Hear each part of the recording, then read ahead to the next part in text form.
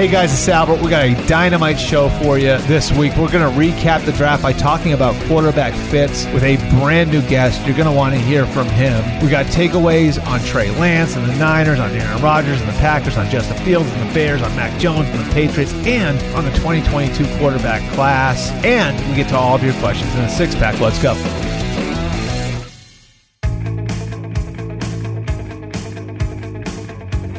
All right, welcome in. The draft is in the books. It is the month of May. That means we're in the slower period in the NFL calendar, but we have a draft to recap. We also have a certain quarterback situation to address. It's the Albert Breer Show. We got a great guest coming in for you this week.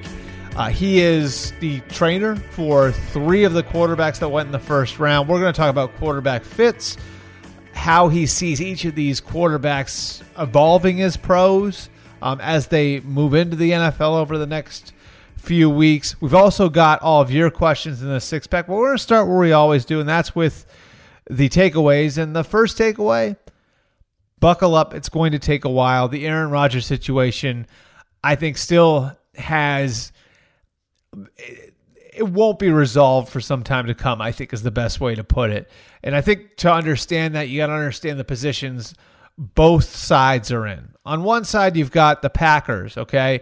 They believe they've got a championship team right now today. Look at the roster, lots of guys in the prime of their career. Guys like Jair Alexander, Zadarius Smith, Preston Smith, Adrian Amos, Devontae Adams, David Bakhtiari, Aaron Jones. It is a championship roster right now today. I do not believe that the Packers think that Jordan Love is ready to lead a team like that to a championship. And so all of their focus is on getting Aaron Rodgers in the building and having Aaron Rodgers as their quarterback next year.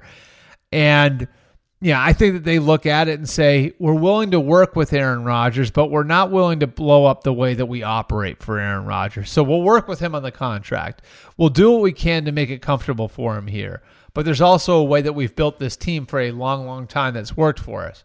On the flip side, you have Aaron Rodgers, who I think is cognizant of what's happened in the league and what's going on with Tom Brady in Tampa and the way teams are being built in other places. And I think that that's part of the reason, on top of Love being drafted last year, for his discontent. Go back to January. I think if Aaron Rodgers took stock of what was around him in that championship round, that conference championship round, he sees the way that the Chiefs are building around Patrick Mahomes. He sees the way the Bills are building around Josh Allen. Most of all, he sees the way that the Buccaneers are building around Tom Brady. Well, why does that affect him? Well, because I think as a player, when guys get to that age, I think they're looking for teams to sort of center on where they're at and the fact that they don't have very many shots left. And so, you know, I think if you look at the structure of Aaron Rodgers' contract, you can see it. The Packers didn't even have to ask permission, could have just kind of pulled a lever and mortgaged his contract and created $9 million in cap space. They didn't do that. It's significant, too. Why? Because if you look at the way the Buccaneers have been able to build around Tom Brady, how have they done it? Mortgaging. Telling basically the world, we are building for right now. We are building for the next year or two. We'll worry about all the rest of the stuff later. And, you know, I think that's really the crux of where Aaron Rodgers is. I think it's the crux of the Russell Wilson situation earlier in the offseason too, where these guys want it to center on them. These guys want their teams to be aggressive and building around them. And the Packers, to be fair to them, have had a disciplined way of building that team for a long, long time that has worked for them over decades. And so, like, I don't know how you solve that part of it. Like, I just don't. Like, the Packers have a certain way of building. It frustrated Brett Favre 13 years ago. It's frustrating Aaron Rodgers now. I don't think it's going to change. And, you know, and if you really want to look at it, I don't know that Aaron Rodgers' situation is that bad either. I think a lot of quarterbacks would die to be in the situation that Aaron Rodgers is in. You know, but you also understand why, when he looks at what he's up against, why he feels like things should be done a different way. So that's what's so interesting about it. How does that get solved? I don't know. Because on one side, you've got a team that is resolved to do business a certain way, but will work with the player, and that isn't willing to move the player right now.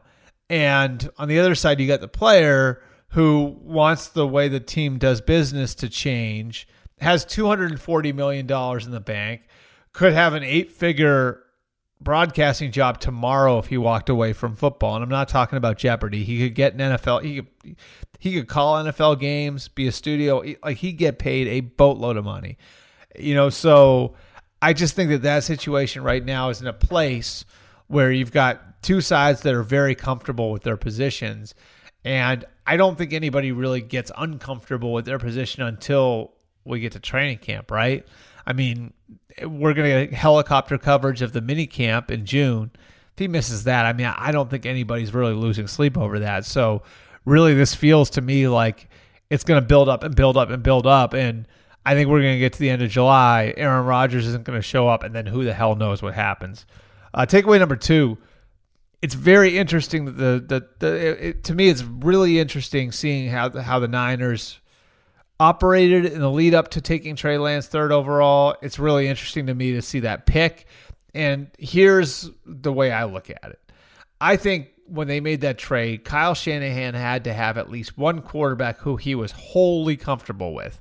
You're not trading away 3 first-round picks unless there's a quarterback there that you think for the next 15 years, this can be my guy.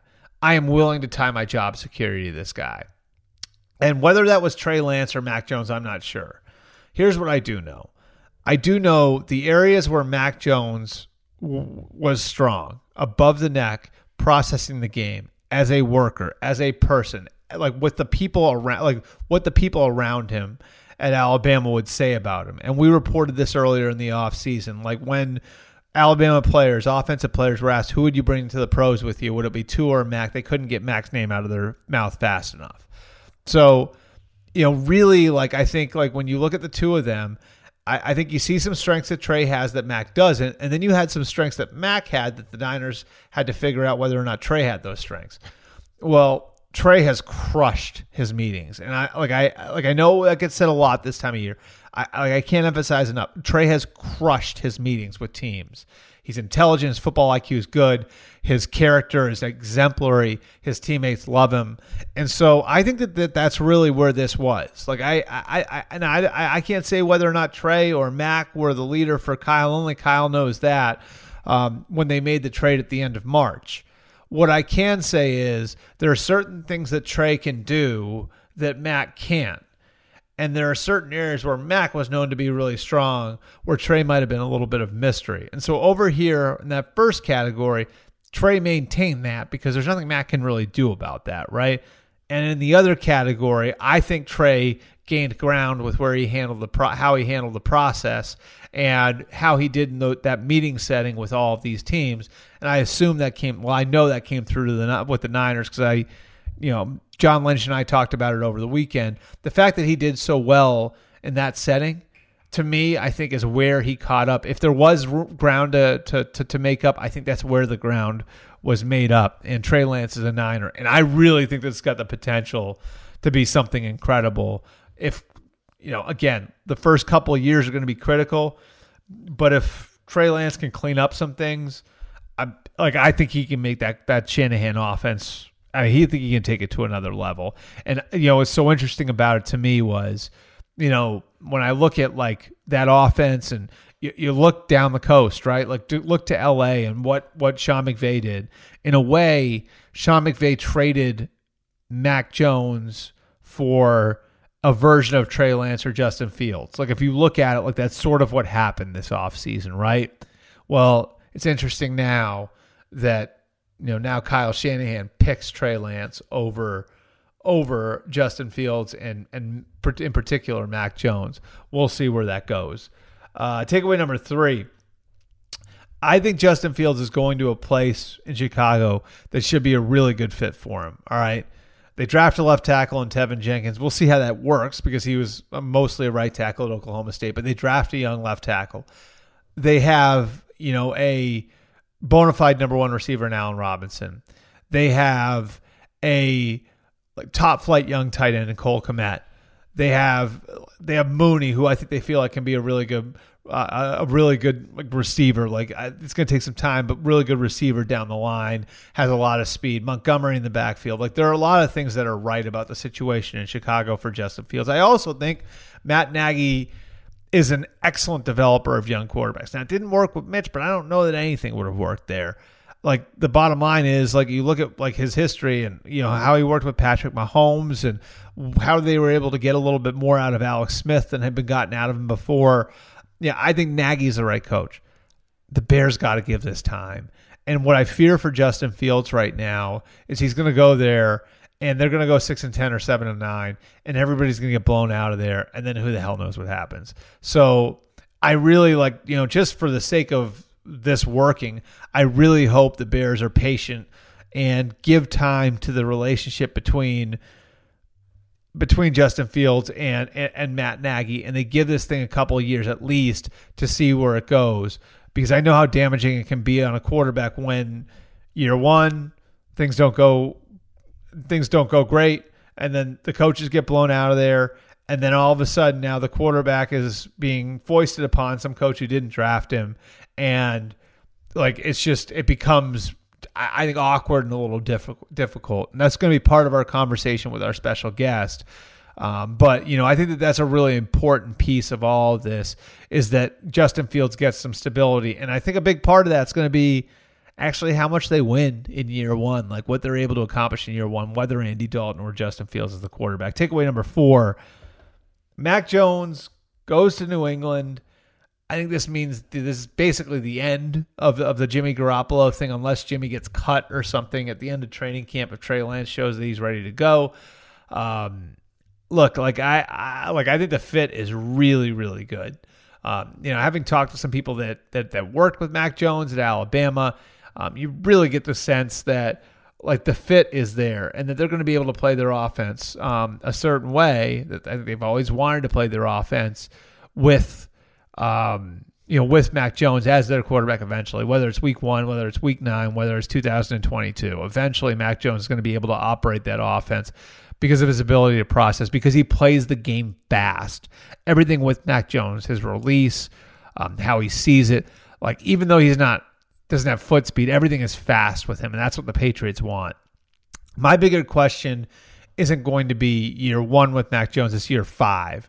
Is this Jared Goff where if everything's right around him, you feel really good, but then when you pay him, when you pay him, like the circumstances change, he's got to lift people up around him, and it's not quite the same. And quite frankly, like I sort of wonder if like that's not even a concern of Belichick's right now. If the concern right now is how do we get back to competing for championships right now, having a quarterback on a rookie contract, it's going to work for us. I'm not going to worry about 2025 because I may not be here anymore. So having a quarterback on a rookie contract is going to allow me to build a certain way, allow us to build a certain way, and we'll worry about that stuff later, and maybe it won't even be my problem to worry about. I think it's an interesting detail to all of this because, again, the biggest concern with Mac Jones in my mind isn't who he is in year 1 or year 2. It's who he is in year 5 or year 6. It's whether or not this is Derek Carr or Andy Dalton, where, again, the guy comes in, he's ready to go. He can play right away. He's a good fit for what you do. But then in year 5 or year 6, you've got to build differently because you've paid him, and now you're left wanting for more. And so that'd be my question with Mac Jones. But as far as the fit goes in New England, I think we all understand why that makes sense. Final takeaway number 5. One of the reasons why I think the quarterbacks went the way that they did this year, and the reason why the Niners so aggressively moved up, the reason why the Bears so aggressively moved up, to me, this is about what's in front of everybody. This is a really good group of quarterbacks, the 5 quarterbacks that went in the first round. But I also think that the outlook next year isn't nearly as bright. And I think the best comparison is 2018 to 2021 and 2019 to 2022. And same sort of thing. You had 5 quarterbacks in the first round in 2018. A big part of that was teams at that point didn't see a lot coming down the pike the next year and felt like if we're going to get our guy, we sort of have to do it now. And what wound up happening? Well, in 2019, 3 quarterbacks went in the first round. 2 of them were first-year starters who weren't even on the NFL radar the year before. One of whom the NFL really felt like the guy's going to go play baseball. Kyler Murray, 1st overall. Daniel Jones, 6th overall. Dwayne Haskins, 15th overall. Now, how does that group look now?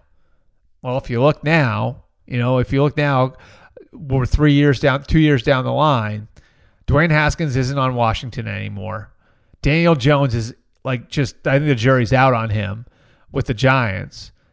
And I mean, Kyler Murray, I think, makes it, but we certainly aren't as sure about Kyler Murray as we were about, say, Josh Allen after year 2 in Buffalo, or Lamar Jackson after year 2 in Baltimore.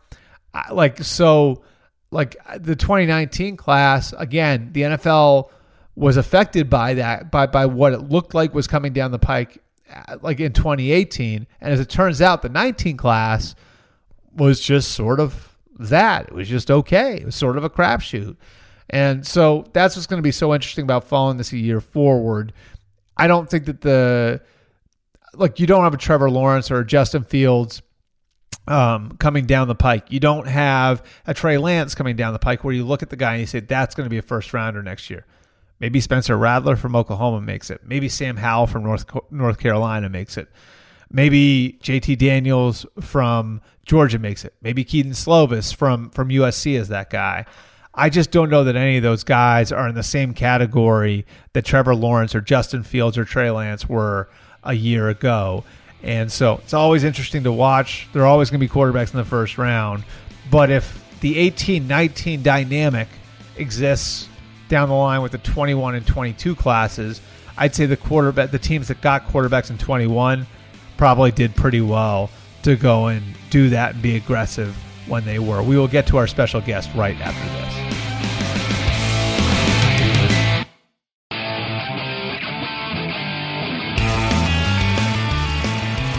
All right, well, we're going to bring in a guy now who I've been meaning to have on the podcast for a while. You've seen his name in my stories over the last couple of months, I'm sure. And really, I like one of the rising stars when it comes to quarterback development at all levels of the game. And out at 3D QB in Orange County, he works with high school kids. He works with some of the premier college players, and of course, some of the NFL guys, and also in between getting guys ready for the draft, which is one of the reasons we're having him on this week. So former second-round pick, former Dolphin, former Washington football team quarterback. Who else am I missing there, John? I was Ravens and Texans. Those are the 4 teams I played for. That's the voice of John Beck there. So, all right, John. So one of the reasons I want to have you on again, because you work with Trey Lance, you work with Zach Wilson, you work with Justin Fields. So you'll be able to give us insight into those guys. But I want to start here because you went through it yourself. I'm wondering if you can kind of give for the listeners an idea of how important fit is for a quarterback, and like how, I guess it's a nature versus nurture thing, right? Like how much of a quarterback's development is either going to like just explode or be stunted by the circumstances he lands in? It's absolutely critical to the growth and development of a quarterback for a lot of reasons. I can speak to from the physical standpoint of saying, does this offense fit the physical abilities that you have? Are they asking you to do something that you haven't done a lot of? I think most quarterbacks, when they're in college, they find a comfort zone in what that offense is asking to do, either because they've repped it out, they're on the same wavelength with the offensive coordinator, the coordinator knows what he can get from that player. So you see them hitting their stride, and then that's why they have the opportunity to go play in the NFL. And then you hear about that fit thing, right? And it's some coordinators, especially nowadays, I've seen coordinators adapt their system to fit the quarterback. When I came into the league, it was very much of this is what we run on offense. We have to find a guy that fits that. But I think there's like this physical element in, you can't ask a guy to do what he's physically incapable of doing. And you don't want to put him in situations from a physical standpoint where he doesn't have a lot of reps doing it. That's why you need time to develop. From the mental side, there's a huge part in terms of fit, because you take somebody's mental, you can say football IQ, the lens that they view football through. Is that going to help them when they go to this offense, or could that totally be misaligned? And as much as you want to put somebody on the board, philosophically, an offense attacks a defense a certain way, and a quarterback gets brought up that way. And if all of a sudden he gets to an NFL team and the lens that he's viewing the way they attack the defense is different, it may not be a great fit. And that's why it's so important that there's this alignment between the physical, the mental, the coaches, the communication, and the way the quarterback feels going into a game. Can you remember like whatever level it was when you were in a place that was a really good fit and what it felt like for you as a quarterback? Well, I remember feeling when I got drafted by the Dolphins, their experience with Drew Brees, and when they sat me down, showing me, this is what Drew did in San Diego, and this is why we feel like it would be a good fit. Here are the elements of this system that we feel like when we watch your college tape. So there was a lot of excitement, right? And I was naive to the NFL game at that point. I didn't know totally what it was, but I can remember feeling like this is going to be a good fit. And I do think, had that staff not been fired, it could have been a good fit. We never got to actually see because they were gone so fast. But I do remember an excitement for Kyle Shanahan's system. The downside for me was I didn't get an off season in that system. I really didn't get a chance to really dive into it. But I just remember feeling like a lot of the things that I knew I brought to the table, they were going to be used well. And, it's exciting when you feel, and when you hear, I should say also, the coaches tell you, this is where I feel like we're going to be able to use you. This is why your skills can be used great in this system. So for me, really, it was excitement. I never really felt like I got to actually dive into a system for consecutive years. To me, my best answer would be, I do know systems that felt exciting. Okay. And of course, the off season, I think you're referencing the lockout year, right? Like that you lost the off season. Yeah, that was. And it's so interesting too, because you mentioned that how many quarterbacks, like Sam Darnold's a great example, where the staff that drafted him was gone a year later, and how that can just totally screw up, and I guess with Peyton Manning, you look at it, same system for 14 years in Indianapolis. Tom Brady, same system for 20 years. Now, I guess there's a kind of push and pull there, because part of it is, well, they were damn good too, so that's part of the reason why the coaches didn't get fired, But it's just sort of interesting looking at those. All right, so let's go through the guys that you worked with first, and I think it's the easy one to start with Zach, because I think you have, and correct me if I'm wrong, the most background with Zach, going back with him to when he was coming out of high school. So when you look at his fit in New York, do you think he went to the right place, going and playing for, Robert Saleh as a head coach and Mike LaFleur as an offensive coordinator who's going to bring that Shanahan system that you're very familiar with? I do. I think as I look back to a lot of the ways that I tried to help Zach develop, the last 3 years of my time in the NFL were spent in that system. I played 2 years for Kyle and Mike, and then I played for Gary Kubiak, which, that is the exact Shanahan system as well. So a lot of the stuff that I did with Zach, because I saw athleticism, I saw these same traits that I'm like, wow, this would be a great fit in that offense. So much of development was built around that. The other thing was, at the time that Zach was coming here during his college years, we were training guys in the NFL that were playing in that system. Matt Ryan was playing in that system for the Falcons. Jared Goff was playing in that system for McVay. We went through some stuff with Jordan Love as he was prepping to be ready for the Packers. So there was just a lot of elements to that offense that were really thick and used a lot in our teachings here at 3DQB. And so it just kind of rolled really smooth into our time with Zach. So it's kind of crazy, but so much of the stuff, that footwork, timing on routes, a lot of different things that we were helping these NFL guys with, we almost built into Zach while he was in college. And if you look at a lot of Zach's clips, you'll see elements of the footwork that tie directly to that offense. So I do think it's an awesome fit. Zach and I were just talking the other day, how crazy is it that how many years ago was that? 10 years ago, 10 years ago, I'm playing in that system. And now all of a sudden I'm helping Zach to prepare to play in the same system. It's pretty cool.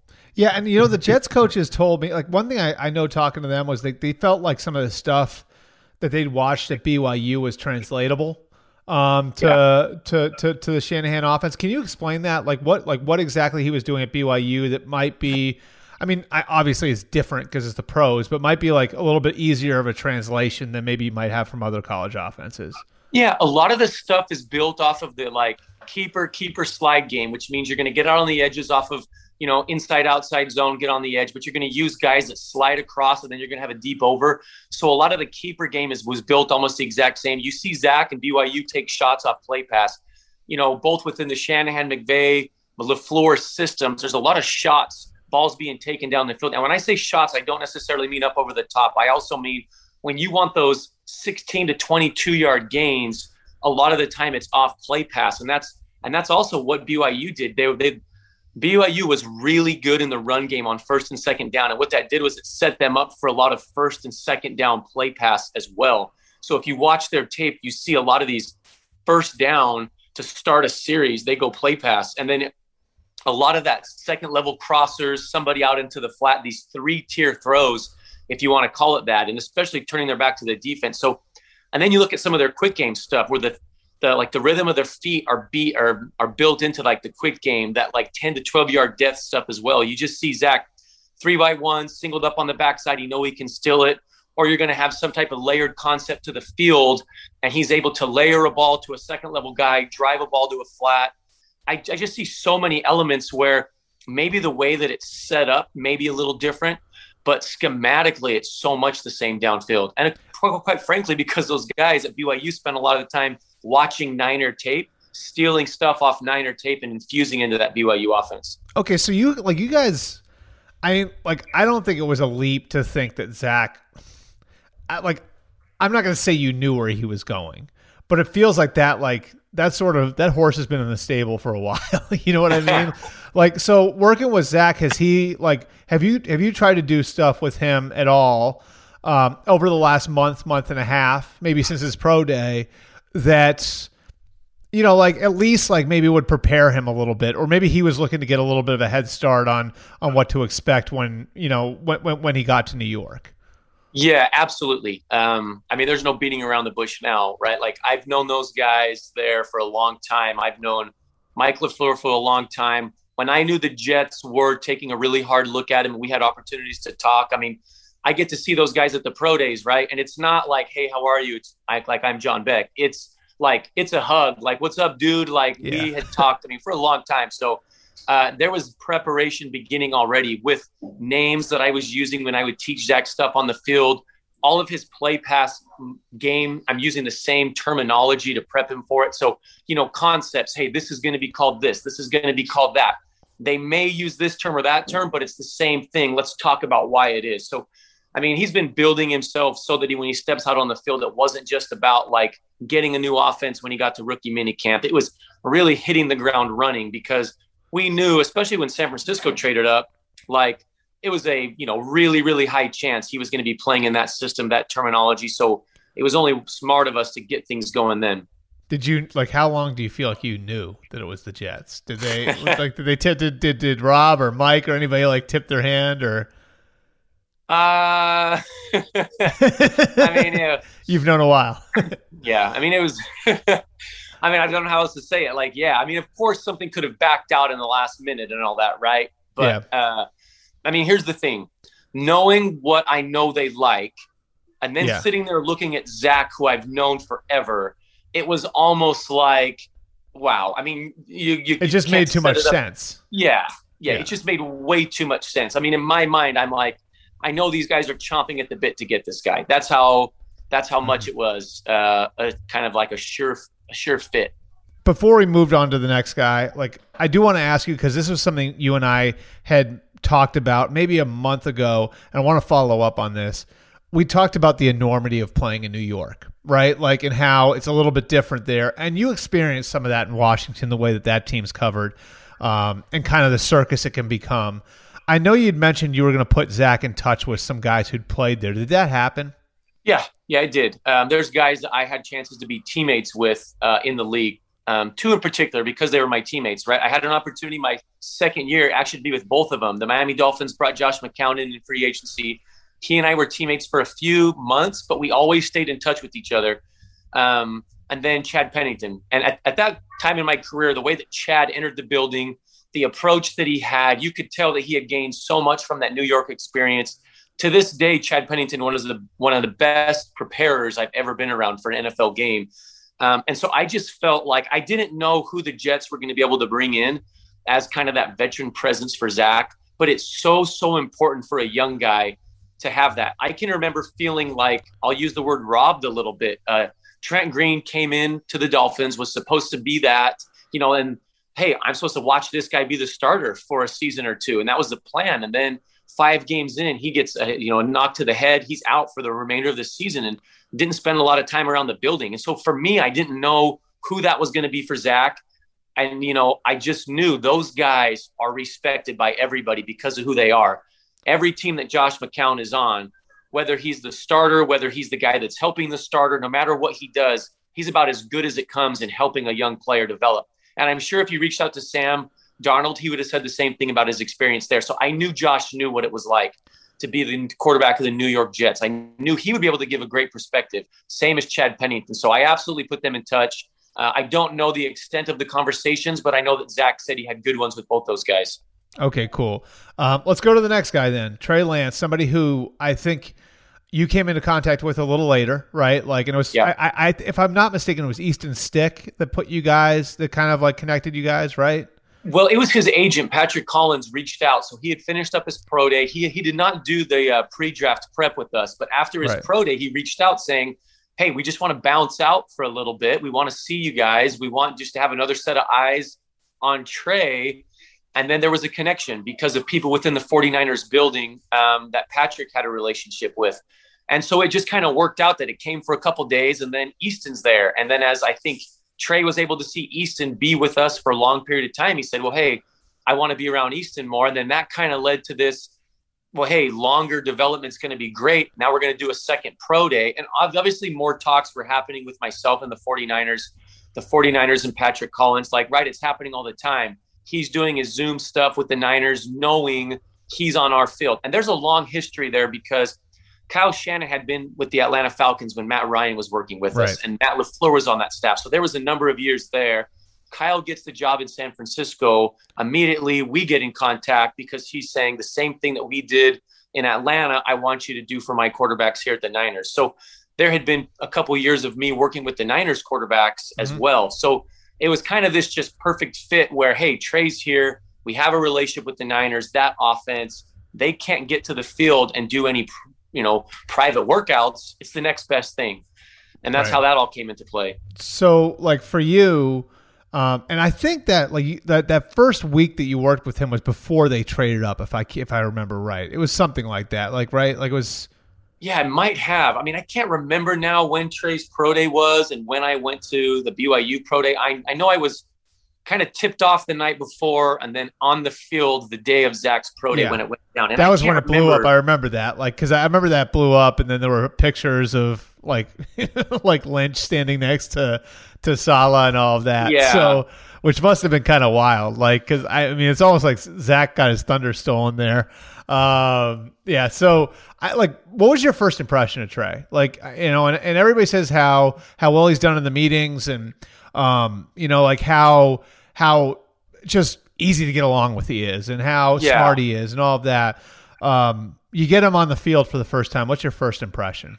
Well, first off, how big he is. Like, I didn't realize that he was that big of a guy. Quite frankly, I'd only seen a little bit here or there. I had seen his pro day, and they had a field level camera, right? But you just don't know. And that's, a good point to why people ask, why do these coaches want to do these private workouts? Watching somebody on tape, watching even a ground level pro day, it is not the same as actually getting the guy out there and standing next to him. So the first thing was just how big he was. You could notice his athleticism for how big he was right when it happened. We were able to go up and watch tape in the very beginning. And I love doing that with all the guys that I train. I want to get there. I want you to walk me through your tape, talk me through your progressions, your reads, what the coaches are asking you to do. What do you do on top of what the coaches give you? What's your savviness and your football IQ outside of just the standard install, right? What do you know about the game? And I mean, those just jump off with Trey, right? And you can tell also the word I've always used with him is this eagerness. He's eager to talk ball. He's eager to watch ball. He's eager to learn. He's eager to practice. He's eager in all these areas. And you can also tell the speed at which he goes through his plays, right? That tells me a little bit of how fast his brain is going. Sometimes people that can go extremely fast have to learn how to calm their brain down. And there's kind of that, like, I think people that sometimes are really smart and can process really fast, they have to make sure they're not going too fast. And I got this sense from Trey that he sits right in this like sweet spot. He has the ability to process fast, but he's not going too fast. And he has this like love of the game, but it sits in this like sweet spot. He's not going to try to do or think too much. And I think that as coaches probably get a chance to know him more, that's what they're going to love about him. And I think that's why you can give him things and he's not going to look for too much, think through it too much. It's just going to be that little sweet spot. Now I say that, and the first thing that pops in my head is that's how he did his college game. And I was getting a chance talking about college, and all of a sudden it reverted me back to playing in the NFL. Now that playbook is going to be 3 times as big. Now the speed at which you need to process has to go up a little bit. And that's when sometimes guys, they have to learn, right? They have to learn how to process faster without going too fast. And I'm sure he's going to learn those lessons. But I get the sense that, I mean, he just, great kid, great worker, so easy to get along with. And you can tell he loves the game. Do you physically, did it just jump out at you, beyond just the size, what he can do with the ball, the way he moves? Did that jump out at you too? Well, I will say this, his downfield stuff and the athleticism, yes. There's areas that we saw can improve, especially at the pro game. A lot of the things that we do is we try to get these baselines. We're fortunate at 3D QB to have some of the best in the game at what they do. And when you have a chance to work with the Matt Staffords, the Jared Goffs, the Justin Herberts, all those guys, Dak Prescott, they're in all the time. Jameis Winston. Okay, so they're there all the time. It gives us this great baseline. If you want to be able to succeed in the NFL, you have to be able to make these throws kind of almost within this frame. And so for us to get Trey on the field, it showed us this is where he needs to improve. As good as he did in college, this bump up is going to require this. And you see some of those abilities jump on some throws, and then you see other throws where you're going to need some more. And that's quite frankly why he stayed an extended period with us was, okay, here's the areas that he can improve. Here's how we're going to get you to improve in those areas. Okay, the one thing I want to ask you about there is accuracy, because that's where I do hear him criticized, right? Yeah. And that's where I've always heard the comparison to Josh Allen, is Josh Allen found a way to improve his accuracy as a pro. And maybe didn't show great accuracy at Wyoming, but he cleaned some things up and became more accurate when he got to the NFL. I've always, what's interesting about that, John, is I've always, you hear from people for years and years and years, it's a very difficult thing to improve. Yeah. Where are you at on that? Because do you think there was a problem for Trey? And if it is, how is it fixable? So here's what I'm going to say. I know there's that phrase, quarterback's either accurate or he isn't. And I do know, to a degree, I do agree with when somebody gets to the professional level, it's going to be hard to catch up on reps. But here's the thing. Show me their stroke. Show me what their body's doing, right? If they have little things that can be tweaked around their motion, those can have a huge impact. And I've seen it on a number of players, both NFL and collegiately, where those guys, the reason they come to us is because they say, hey, when I'm in this situation and I know I got a gimme, I got to be able to hit those 10 out of 10 times. Right now, I'm 6 out of 10. But on these other throws, hey, I feel really accurate. Okay, so would you consider that guy an accurate or inaccurate thrower? Many times we say, well, he's still very accurate to these other throws. What is happening on these specific throws that are causing him to be inaccurate? So I'm not just going to stamp him inaccurate. What I'm going to say is needs refinement. And that's the stamp I'm going to give him. So jumping back to Trey, are there spaces here and there, throws here or there where refinement is going to be the thing that can improve accuracy? Absolutely. When you refine a quarterback, accuracy will improve. So in that sense, I do say, well, yes, you can absolutely improve a player's accuracy. You may not be improving that exact stroke because it is hard to change somebody's stroke after so many years, but you can adjust what's happening around that stroke. And on certain throws, they don't even know it, but they're putting themselves in a really tough position to be accurate. So refine the position, refine the movement, accuracy will jump up. Okay, so Kyle's system really well. I know you were a resource for them through the process on these guys. Where do you think the fit is with Trey and Kyle working together now?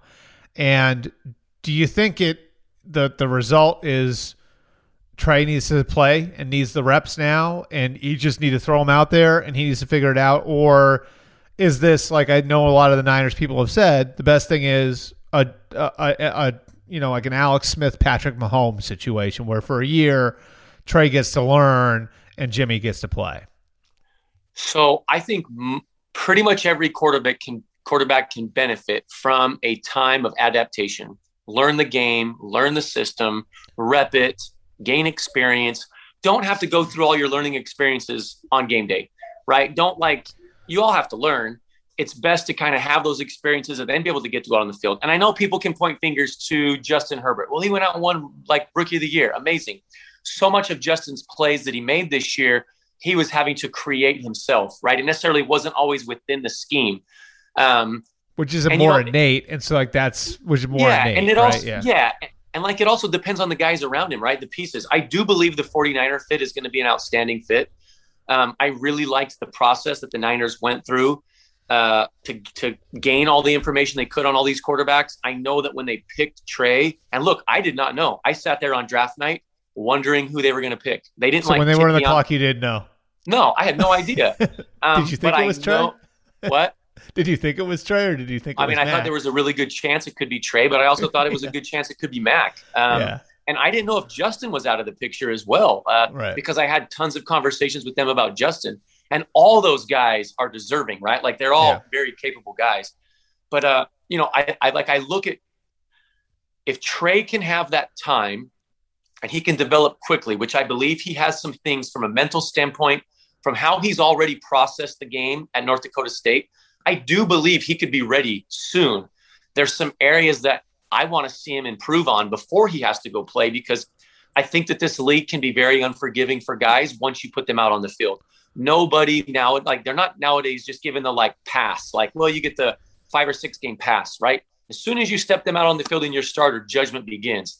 And I know every coach and player would like to have more experience going into that. It's just not always a thing you get. But I do think it's going to be a great fit, because also what Trey brings to this thing is when things break down, right? Mm-hmm. When things break down, he's going to be able to make plays. So he's not going to have to play as perfect as somebody that necessarily can't go out there and make those plays. And I bet that was something that the 49ers thought about.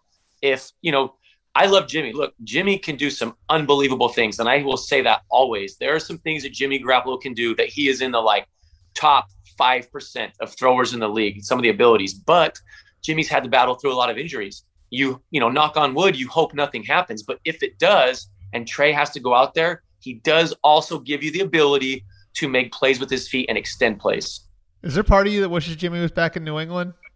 Just to see what the second act of that would look like, you know what I mean? You want to know my honest truth, because I've had a lot of time training Jimmy over the years. Yeah. I would love to see Jimmy have one of those stories where a team goes, they draft a guy high, and then Jimmy just goes and does a Drew Brees, right? Right. And just tears it up. I'm rooting for Jimmy Garoppolo. He is awesome, and he is a heck of a football player, and he's invested a lot of time. I'm really big on people's stories. I want to help people succeed. I know what it feels like to be in the NFL and to work your brains out and to not have the situation help you out. And you're constantly having to fight or push against something else that's pushing on you. And so I look at Jimmy's situation. The guy was in the Super Bowl. He almost won it a couple seasons ago. And this is Jimmy's story of rebounding. This is Jimmy's bounce back opportunity. And if you watch him go out on the field and you watch some of the things that he can do, and I can show you clip after clip after clip where he is so impressive. I would love to see Jimmy lead the 49ers to an amazing season. It would be awesome. And that's not hurting Trey one bit. Yeah. It's going to only help Trey. He's so young. He's talented. He's got time to develop. It would only help him. So I'm rooting for Jimmy and the Niners to be able to have a magical season. All right, let's jump over to Justin then. You went through it with Justin. I mean, you saw him get built up, then torn back down. So I mean, you were with him for a lot. Even though I know you haven't worked with him for that long, you saw a pretty intense period with him. I'm wondering what you noticed about the way he handled it. I mean, I'll tell you this. My straight up emotions when I was going through all that were confused. Yeah. I felt like I know this guy. I can show you clips on tape that any team would say it's outstanding.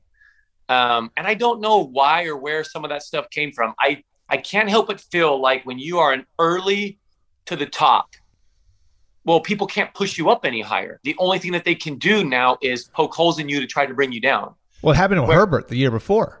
Yeah. And you know what? I mean, and I remember sitting with Justin in a room. The place is called The Mark. We had just gotten going. We were going over his tape, and we talked about all right, let's talk about you as a player, the things you need to improve on. There is this thing out there of missing throws you shouldn't miss. And let's talk about why. And I think that was some of the biggest growth moments that Justin and I got to have. And I went through those same things with Justin Fields. Let's talk legit. Let's talk about things, right?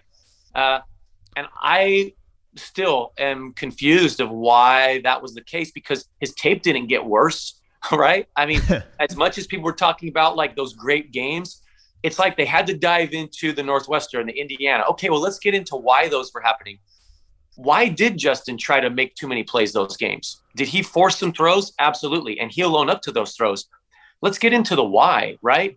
Did you know that half of his offensive line was out with COVID? He didn't even know the morning of who his starters were going to be. Like, put yourself in those shoes. And this is your senior year. You know the expectation. You fought to get football back when they were taking football away from you and there was supposed to be no Big Ten season. Who stepped out there and said they're going to start a petition to get football back, right? And so I look at a guy like that and I see the plays that he made, and I still have plays saved on my phone because when I fly on flights, I rewatch games. Okay, I've already watched the Clemson game a couple times. I've already watched the national championship game a couple times. I'm going to rewatch it. And I would send plays to my partners and just say, this is why I believe this dude can make it. And so I'm really intrigued by the fit that it's going to be there at the Bears. I know Andy Dalton's the guy there this year. They told Andy, like, you're our starter. But, man, I think the Bears are getting a guy that is hungry, wants to prove people, feels like he did. He proved it on, like, for one of the biggest teams in America. He proved it, and yet he's going to have to go prove it again. But I love that he gets that opportunity. It's so interesting, too, to me, because, like what you're talking about, you never heard him talk about that. Like you never even like through back channels, you never heard excuses for the Indiana or Northwestern games. That's what's really interesting about it to me. And my experience, like, John, when all that was going on, like, now I know a lot of the Ohio State coaches. It was like a cavalry rushing to his defense. You know what I mean? Like, so I think that's sort of an interesting detail too. The one thing I do want to ask about him is, like, where do you think he projects in Matt's offense? Seeing, like, all right, he's going to go play for Matt Nagy, who obviously worked with Patrick Mahomes in Kansas City, helped develop him, goes to Chicago, didn't have as much success with Mitch. Where do you see Justin's fit playing for Matt Nagy? Yeah, I want to say one thing as you were kind of talking about that, and then I'm going to answer the question you just gave me. People nowadays, I saw that stuff floating around, and I had to get asked questions about, well, was Justin in the facility, in the building, like he, should have been in there all the time, football junkie? Does everybody know that nowadays there's iPads that actually the players get all their stuff pushed to them? Yeah. The days of having to be at the facility all day, they don't exist anymore. A player can go back to wherever he wants to be, and in the comfort of his own home with some food, some snacks, all of that, they can watch from their iPad. They don't have to be in the building sun up to sundown anymore. It's on a handheld device, anything they want. They can send a text message, give me all these clips, give me all these defensive clips, give me all these cut-ups, give me that. And their video guy can have it to them in minutes. So anyway, that just popped in my head because I know I had to answer questions about, well, some people think he wasn't in the building as long. Well, you don't have to be anymore. Okay, now I'll answer the thing about Matt. Sorry, that just popped in my head, and it's all good. It's all good. That's good. Yeah. So here's the way that I view the Bears. Okay, I do think that Matt's experience with Patrick is going to be key in how and some of the things that Justin's going to be able to do. There are unique players, and you don't get those unique players all the time. To be able to have a quarterback that can go run a 4.3 40 at his size, to be able to launch the ball down the field like he can launch it, the maneuverability that he has, he's going to bring a lot of things that I'm going to call weapons, okay? Mm-hmm. And I learned this lesson a long time ago, and it kind of ties back into this like ancient warrior type stuff. But there's a motto, a phrase, use all your weapons. Anytime that you are going into a battle, you have to use all of your weapons. So if you have somebody that has that many weapons, how advantageous is it for your team to have somebody like that? And I look at, similar to how I talked about Trey, the ability to make a play happen when nothing's there. That is going to be a huge weapon if Justin has to play early in his career. The ability to move quickly and drive a ball that far down the field, that can totally take the top off and extend a defense. If you have somebody at the wideout position that can get deep over the top on somebody, the ball doesn't have to be completed every time, but it stretches the defense. I'm going to jump over to Matt now. I know Matt is a really smart coach. He had to go through these tough things because it was Mitch, then it was Nick, and then it was trying to find his offense, and then it was turning over play calling duties, and I'm going to give it to somebody else. And now there's talks about like play calling duties coming back. I believe in the growth of every human being. I believe that some of the toughest things you go through helps you be the best version of yourself. I love the things that he has written on his play card, right? Be me, right? Well, I think that he's going to know himself better this year than any year he's ever known himself as a play caller. I think he's going to bring so much to the table to help develop a young player like a Justin Fields because of what he went through Mitch Trubisky. He probably learned so much about putting that type of a player young on the field. And I think it's only going to help as he now has an opportunity to develop this young player. Okay, I'm going to get you out of here, but I want to ask you to give me one thing about the fit for the two quarterbacks in the first round that you didn't have as much experience working with. Trevor Lawrence going to Jacksonville, working with Darrell Bevel, Brian Schottenheimer and Urban Meyer, and then Mac Jones going to New England and working with Josh McDaniels and Bill Belichick. Yeah, Brian Schottenheimer and Darrell Bevel, I think, going to be great fits for Justin. Both those, or sorry, not Justin, Trevor. Yeah, both those guys I know a little bit here or there. And I've had a lot of awesome talks with those guys. And I think I look at what have they done with quarterbacks. I'm going to call it the Andy Reid theory, okay? I think Andy Reid is one of the best there is. You look at the track record of quarterbacks that he's done it with, and then, okay, who does he have now? And I just look where Brian's coming from, the abilities that he was able to use, and guy that he played with up in Seattle and Russell Wilson. They had a lot of success there, right? And I could kind of backdate it to even more stuff. Brian's come from this long line of that Schottenheimer system. He spent a lot of years in the Rams organization. He had kind of like those markers along the way, and he's going to be able to bring all that. And then you can go over to Darrell, right? And they're kind of doing this like together offense that they're going to build. I think Trevor's in a unique position because he didn't have to go through all the stresses, all the like wonders of all these other guys. I think it was pretty set in stone that he was going to be the guy. So my guess is the preparation has already started. They're already starting to build their guy. You know, what that offense is going to look like, I don't know exactly. But you have kind of this like West Coast theme. Darrell Bevel's been, oh my gosh, I'm seeing his face in Minnesota. And he's tied to Andy Reid, and now I'm blanking on it. Oh, Minnesota? Yeah. Oh, my gosh. Oh, Brad Childress? Childress, right? Yeah. There's a line there that, like, Brad Childress, I know there's a tie there to the West Coast stuff that Darrell's going to bring in. And then Schottenheimer, I know that we kind of joke around. There's this digit system card, West Coast card. I think it's going to be really unique, the offense that they build, knowing it's for this guy that is probably going to be a day one starter, right? So I think it can be a really good fit. What I'm going to say for Trevor's success, it's going to be the team, right? Mm-hmm. Every quarterback's fit also is very dependent on the team around him. What are they going to do to improve as an entire team, offensively, defensively, to help the fit that is going to be Trevor's? And then Mac in New England? Yeah, Mac. Okay. I mean, I know it's going to sound funny because people are going to instantly think that those pre-draft photos, right? We've already seen them, right? Mac's got the cigar and all that, but like, the New England Patriots were able to get Tom Brady and that offense that they were running, whether it was Josh and it was Bill O'Brien, then it went back to Josh, right? That system that they have in place, they played their quarterback within that system a certain way. And you look at when Matt Castle stepped in the 08. In the 08 season, you saw how efficient he was in that system. It's because he had experience there, then he got to go out and play. I think that you're going to see a system that when Mac takes the field is going to look a lot like what Brady did. And I just had this conversation today with the quarterback that has ties to Alabama. I mean, look who's the offensive coordinator at the University of Alabama right now. Bill O'Brien. It's Bill O'Brien. Like, there is such a tie between Alabama and the Patriots that, like, it wouldn't surprise me one bit if whoever's the coordinators that have been there have not had conversations with Josh and vice versa of just that fit. And so I think it's going to be a smooth-looking thing when you see Mac take the field. It may almost look like Tom Brady. And I don't know if people know this, but I was just with Bryce Young this morning, and he told me, and maybe they do, Mac Jones, I think his favorite player is Tom Brady or was Tom Brady. I don't know if you can still say your favorite player is Tom Brady when you may have to play against him this year. I mean, I bet he knows what it looks like. I bet he can go out there and make it look the same. So I think that's why it could be an unbelievable fit. And I'm sure Josh McDaniels is probably feeling the same way. Here's this very Brady-esque player, right? I love watching Mac Jones on tape. He was one of my most favorite guys to watch on tape this year.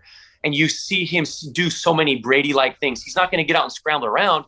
He has these subtle little movements, and he's so savvy with the ball. And the other thing I really like, he rarely gets fooled. When I watch his tape, his feet, his eyes, his body, it shows posture of somebody that is in control. They know what's going on. Tom has to play that way because he's not going to go and use his athleticism and go out there and make all these crazy plays. He has to play that way. And I think of the fit, Josh McDaniels is probably getting a guy that from a mental standpoint, the way that he plays the game is very much like the guy that he had the most success with in Tom Brady. Somebody put it perfect to me, and they said, like, oh, well, I said, well, he had Waddle and he had Devontae Smith and he's like, somebody said to me, go back and watch like, and see how many times anybody had to work for the ball. Like, it almost never happened. And I thought that was like kind of an amazing point. Like, and you go back and you watch it, pull up YouTube, it's like, yeah, it's there. So he's John Beck, former NFL quarterback. He works with a bunch of great guys, Adam Dado, Taylor Kelly over at 3DQB. John, we're definitely going to have you on again. I really appreciate the time, bud. Yeah, you're welcome.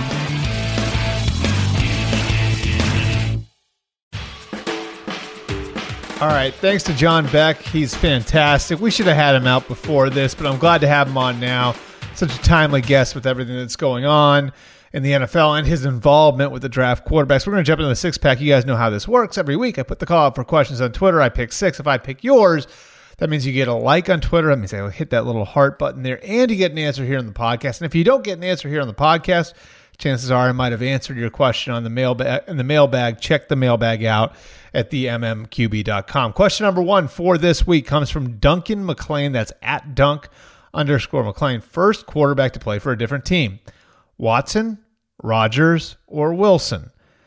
Duncan, I'm going to say it's Deshaun Watson. I do think the Texans, to some degree, have started to separate themselves from Deshaun, and I do think that when there's clarity on his situation, there is a good chance that he's going to be moved. With Aaron Rodgers, I just think it's too unpredictable at this point to know which way it's going to go. I do think he's resolved to not play for the Packers again. I do believe the Packers are resolved not to trade him. I'm not sure which way that goes. Russell Wilson, I don't know that he's going to sign another contract with the Seahawks. In fact, I think it's unlikely that he signs another contract with the Seahawks, but I do think he'll be a Seahawk in 2021. So if I had to rank them, as far as which quarterback is going to play for a different team soonest, most likely, I would say Watson 1, I would say Rodgers 2, I would say Wilson 3. Question number 2 from Shedrick Carter, our buddy at Shedrick Carter 2. Do you have any insight on some players that teams wanted but did not fall to them? I got a few ones for you that I just kind of came up with off the top of my head there, Shedrick. Number 1, the New Orleans Saints. You heard about them sniffing around before the draft and looking, and that was real, looking at making a massive move up the board. They were looking, anywhere from 4 to 15. They had called all of those teams and inquired about their picks outside of the teams that, of course, they're in direct competition with. My understanding is if they had gone way up, 2 players they really liked were J.C. Horn, the cornerback from South Carolina, and Patrick Surtain, the cornerback from Alabama. My sense is that Horn would have been their preference, that they liked Horn a little bit more. He, of course, his dad played for the New Orleans Saints, so it's going to be a name that's very familiar to Saints fans. Here's what's interesting about the Saints. They kept making those calls after both those corners went. They were on the phone with the Giants at 11. And again, this was after J.C. Horn went 8 to the Panthers and after Patrick Surtain went 9 to the Broncos. There have been whispers that they were looking for a quarterback, but they were very aggressively looking at a move up. The thing that prevented the move up was they were unwilling to put a third first-round pick on the table, which I think is what it would have taken to go from that part of the point of the draft, 28, where they were picking, all the way into the top 10. And I would say a couple other ones to point out here. I think the Giants probably would have taken Devontae Smith at 11 if they had just stuck there. My understanding was it was 50-50. The idea of trading out probably would have been about 50-50 Devontae Smith versus trading down with the Bears. So I think Devontae Smith would have at least made them think a little bit harder about the idea of taking someone there. And then the other one that was sort of interesting was the Minnesota Vikings, who, if Rashawn Slater had fallen to 14, I'm not sure they would have bailed from that spot. They were another team that talked to the Giants while the Giants were on the clock at 11. And I think if they had gone up, that their target would have been Rashawn Slater, the big offensive tackle from Northwestern. Always interesting to kind of look through some of that stuff again. Question number 3 from Rob. That's at Robert H. 820-83151. Do you think the 49ers smokescreen about the third pick was to try to get New England to pay more for Garoppolo? If they thought Mac Jones would be gone, maybe they'd pay more. I do not think that's what happened, Rob. I think the Niners are being forthright with the idea that they want to keep Jimmy Garoppolo for 2021 and see what happens thereafter. And here's the way you have to look at it. I don't think enough people are putting themselves in the Niners' shoes. They didn't think they'd be able to get everybody back this year. They got everyone back. Trent Williams is back. Jason Verrett is back. Kyle Juszczyk is back. So they were able to do better in free agency than they thought they'd be able to do. They were in the Super Bowl 16 months ago. And whoever came in at quarterback was going to come in without having much experience, having been face-to-face with Kyle Shanahan and John Lynch before. Outside of their pro days, really there was no face-to-face interaction. So if you feel like you have a championship team and a loaded roster, probably a top 5 roster in the NFL, do you feel comfortable trusting that roster, that shot at a championship, to a player that you've not had in the building yet? That's the crux of the matter. And if you are going to give up that insurance, wouldn't it have to be worth your while? Wouldn't it have to be a first-round pick? Now, again, things can change, and maybe Trey Lance gets in the building and he's ready to go and kills it in July and August. Now, all of a sudden, it looks different, and they're like, okay, now we think that Trey Lance is going to be the guy. If Jimmy's going to sit, like his trade value is going to be crushed. Let's see what we can get for him now. Might change. But for right now, if you're doing right by your roster and you're protecting the championship shot that roster has, it ain't worth a 3rd or 4th round pick to give up the insurance that you have at the quarterback position right now with a guy who's been in the building for 4 years. So the way I look at it is this wasn't about one quarterback or the other. This was about the whole team. Like, this is about, all right, if we're going to trade up for a quarterback, then how do we serve the team in the here and now? How do we serve veteran players who are in the prime of their careers, like a Fred Warner, like a George Kittle, like how do you serve the young players, Nick Bosa, Deebo Samuel, Brandon Ayuk? It's just, to me, the best way to serve those players is by giving them the best chance at the most important position on the field. And until you see what the rookie quarterback can do, giving Jimmy Garoppolo away made no sense. Question number 4 from Wujan, that's at Wujan3, is the NFL planning on having preseason games? And if so, will fans be allowed? Wujan, I do think that we're trending towards having preseason games and fans in the stands for them. I think the preseason schedule is going to be announced soon. There will be 3 preseason games this year instead of 4. My sense is that there are going to be fans in the stands. And as much as anything else, I think teams are going to want to have the same amount of people in the stands for the three preseason games as they'll be allowed to have in September. Now, part of that's out of their control, right? Part of that is going to be up to the individual states and what decisions they make as far as what's going to be allowed, crowds, as far as crowds go, when we get to the summer. But if the rules are going to be the same in August as they're going to be in September, then all these teams are going to want to get a dry run because there are going to be additional procedures in place to get fans in the stadium. They're going to want to have that dry run during the preseason. And so I do think fans will be in the stands in the preseason. I do think there will be a preseason. Again, all this is presuming that we do well as a country with COVID over the next few months. And I do think there's a really good chance, at least in some places, we're going to have full stadiums in September, which tells me that teams are going to have full stadiums in August as well. Question number 5 from Daniel Trugman. That's at DTrugman2. Do you think the draft prospects that go in the later rounds, 5 through 7, or go undrafted should be allowed to go back to school? Could be best for everyone involved. Daniel, I sort of like the idea of doing what the NBA did, where they let guys go through the process and then let them pull back on their decisions. Now, it's a little difficult. It would be a little difficult on the colleges because of their management of the scholarships and all of that. But I don't think it would really... I like the idea of maybe allowing for guys to at least enter the process and go through the combine, and then maybe having a date at which, if they haven't hired an agent, they're allowed to pull back. That to me would make sense. I don't think allowing guys who are drafted in the later rounds to go back to school is ever going to happen. But I think the idea of maybe giving them some flexibility to go through part of the process so they can figure out where they're going to go and so they can get the truth on that might really work, because guys are either going to get invited to the combine or they're not. If you don't get invited to the combine, that's going to be a pretty strong indication that maybe you should go back to school. When guys get to the combine, they're going to be able to talk to teams and they're going to be able to get a better idea of where they're going to go.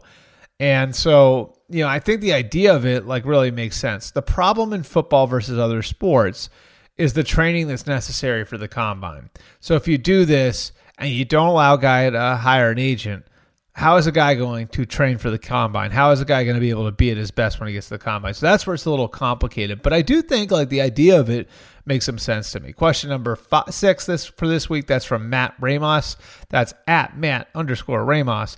Which team had the best draft this weekend? Patriots, 49ers, Jags. I'll give you 2 I really liked. Number 1, the Panthers. I look at what they were able to do and how they were able to manipulate the board, turn 7 picks into 11, add a 4th rounder for next year. In effect, they've replaced the 6th rounder and the 4th rounder they gave up for Sam Darnold. They gave up a 2, a 4, and a 6. They've already replaced 2 of those picks. And I also like the value they were able to get at different points of the draft. J.C. Horn, a corner everybody loved, 8th overall, drafted in the proper spot. Terrace Marshall, drafted in the 2nd round, drafted in the proper spot. Brady Christensen, the tackle from BYU, drafted in the proper spot. Tommy Tremble, the tight end from Notre Dame, drafted in the proper spot. Chuba Hubbard, kind of a guy who slipped a little bit in the 4th round. Good guy to take a flyer on there. I just think they got good value across the board. And you look at where guys were projected to go, they consistently got guys where they were projected to go or lower than they were projected. I really like a lot about the draft. Again, I can't sit here and predict who's going to be a great player and who isn't. But you can look and say, did this team get a guy lower than he was projected to go or where he was projected to go? And how did they manage their assets? And I really like what the Panthers did there. And then the other team would be the Jets. The reason why, there's a self-awareness to their draft. There's a self-awareness to the way that they manage their picks. And the way where they messed up with Sam Darnold, I think they sort of showed we're not going to do this again in the way that they drafted, and getting Zach Wilson help. In the 2nd round, or later in the 1st round, they trade up and they get Ollie Vera Tucker. Now they've got 2 premier young offensive linemen in Vera Tucker and Mekhi Becton. In the 2nd round, they draft Elijah Moore, who is widely seen as a 1st-round talent. He's going to be a slot receiver for them, the kind of guy who can create easy completions. And then with their 4th pick, they take Michael Carter, who'd slid a little bit, but is a pass-catching back. Again, somebody who can be an outlet guy for Zach Wilson. They showed, to me, an acknowledgement that things weren't right around Sam Darnold. We were never able to get a clean read on Sam Darnold. We're going to do better by Zach Wilson. Appreciate you guys coming out. Appreciate you as always coming out. Appreciate your feedback. We want your feedback. We need your feedback. Get to us on iTunes. Give me a rating. Give me a review. Let me know how I'm doing. Let me know how we're doing. And we're going to incorporate your feedback into our show. And you can also get to me with any of your comments on my social media, at Albert Breer on Twitter, at Albert_Breer on Instagram, at Albert R. Breer on Facebook. And listen and subscribe to all of our shows, the MMQB Monday Morning Podcast, the Weekside Podcast with Connor and Jenny. We're on 3 separate feeds now, but bang that subscribe button for all 3. The MMQB Show, the Weekside Podcast, and one more time, the Albert Breer Show. You can find us on Spotify, Stitcher, TuneIn, Google Play, Apple Podcasts, wherever you guys get your shows. We are there. Same time next week. We'll see you guys then.